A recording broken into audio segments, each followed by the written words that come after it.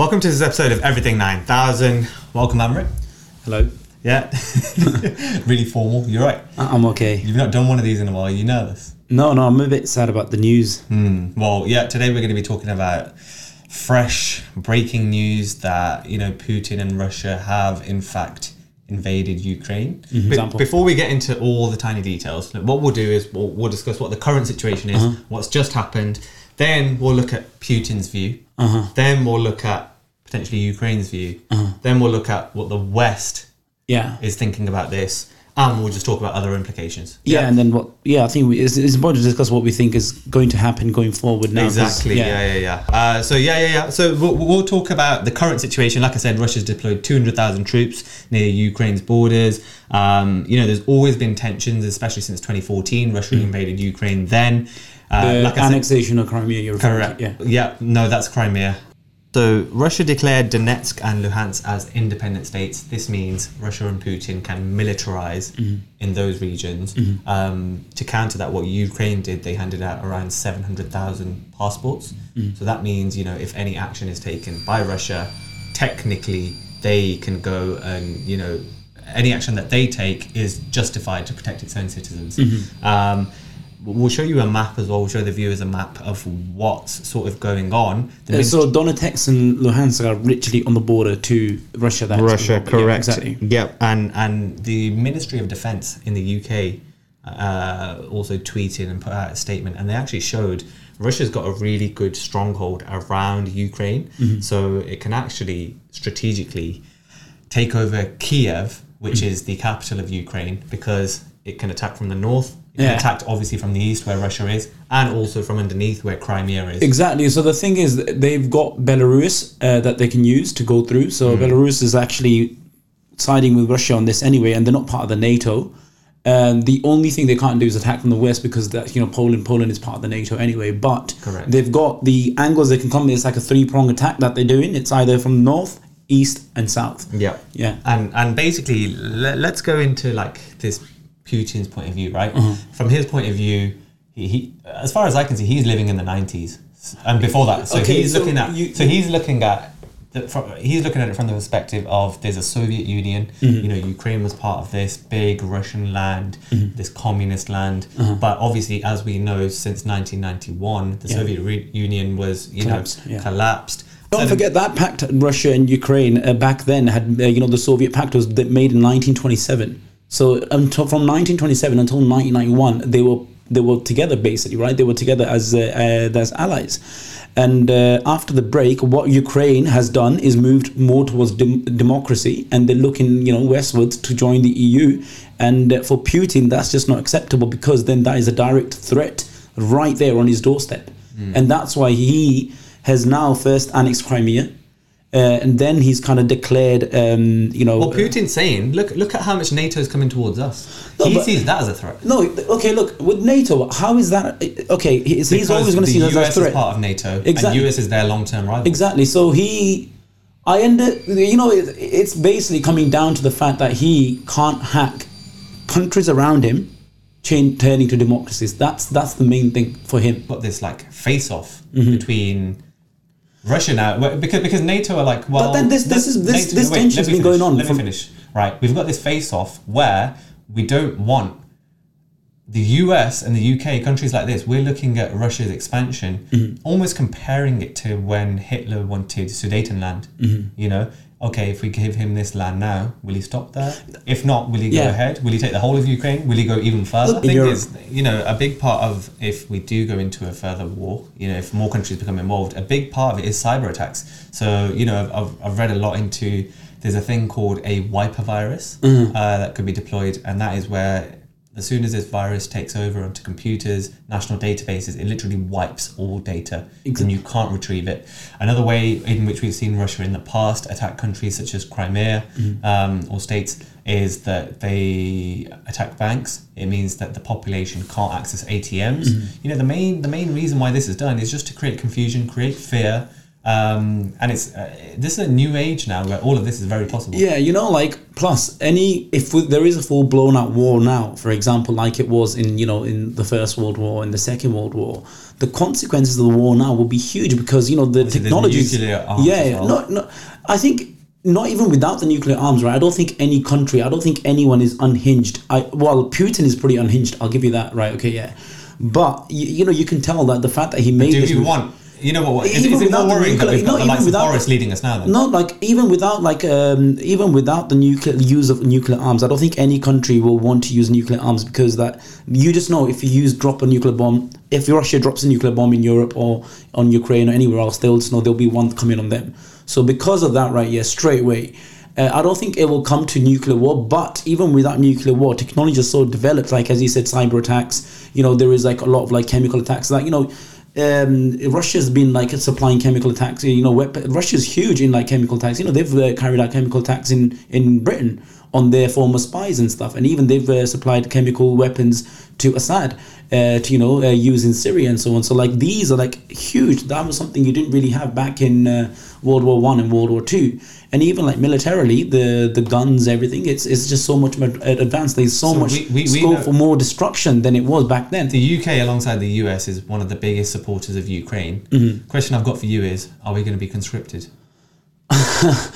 It's not even a laughing matter anymore because as soon as NATO becomes involved, that's a world war then, right? That's what Biden had said as well just a few days ago. So the NATO, I was actually watching a press briefing by the Secretary General of NATO this morning, and they were talking about the situation, and one of the journalists had asked, are there any NATO troops in Ukraine at the moment? There's 3,000 to 5,000. No, they said that they have been deployed. Have they? Yes. So they had said that they weren't. Basically, what the UK had been doing was not sending any troops, but the UK had been sending weapons. Right, but NATO troops have been deployed. Have they? 3,000 to 5,000. I literally watched a briefing half an hour ago. And the thing is Putin has said in his statement to the country, anyone that gets involved will get an instant response. Exactly, but that's the thing. So that is it. You know what? We are actually very, very, very, very close to a world war right now because as soon as NATO gets involved physically as well, like directly. So are we getting conscripted?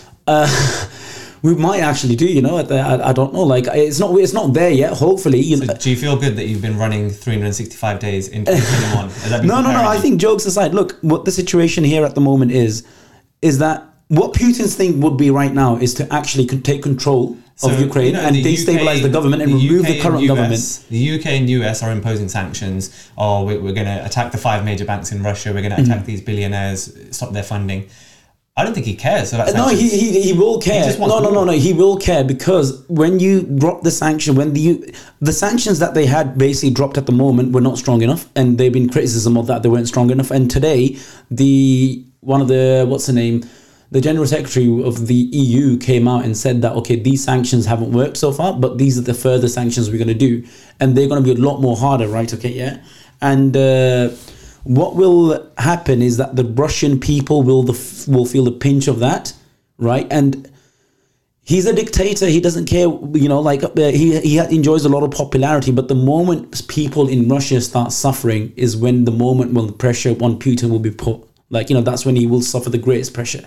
But you know what? Russia comes across to me as a very there are certain countries such as Germany, such as Russia, that are very nationalistic. They're proud to be Russian. No, they're proud to be very, very. Like he's been running this propaganda for years. Whereas I think it's safe to say in UK, we're not proud, but we don't want to go to war. We don't want to die. Look. None of the Russians want to go to war, by the way. I was listening to reading some reports of what the Russians feel like. They're saying, look, we can't believe that we're attacking Ukraine. By the way, Ukrainians and Russians, the Slavic people, they're very close, right? Okay, yeah. So they can't believe the fact that they are attacking Ukraine, that they are killing Ukrainian brothers and sisters. Okay, so the mood on the ground with Russian people is very different to what Putin is doing, by the way. And the moment that people in Russia will start to kind of suffer from it will be the moment when Putin will have to turn around. So Putin doesn't want a full-out blown war with NATO, with other countries.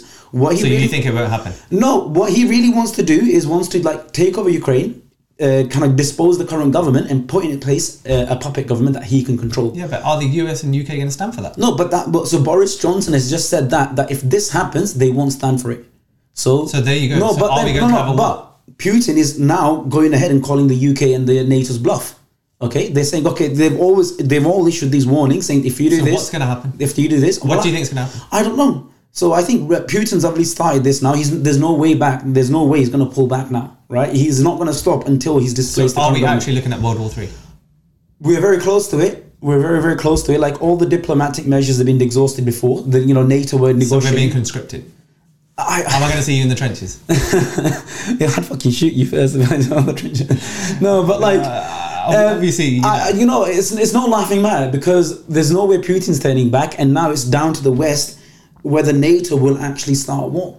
Because Ukraine can't fight them. That's one thing, right? Yeah, Ukraine's okay. Look, there was some stats I pulled out. They were showing on the news in terms of the strength of each country. Okay, so Ukraine only in terms of personnel. Okay, yeah, active troops. Ukraine's is 196,000, and Russia's is 900,000, right? And in terms of the military weapons and so on, again, Russia's tanks have 13,000 tanks. Ukraine only has 2,000. In terms of like warships and so on, like Russia has thousands and thousands or more. Ukraine has no submarines. Russia has about 50, 60. So in terms of like Ukraine fighting Russia on their own, I mean, Ukrainians are very, very brave and very courageous people. They will not like surrender, right? So they will fight. But in terms of their own capabilities to fight off Russia and actually push Russia back, they won't be able to do that themselves. Okay, they will need support from NATO. They will need support from other countries. Countries are sending them weapons, but they will actually need physical troops to actually push Russia back. So the moment that happens is the moment the war will begin, and like we will win World War III as we will know it.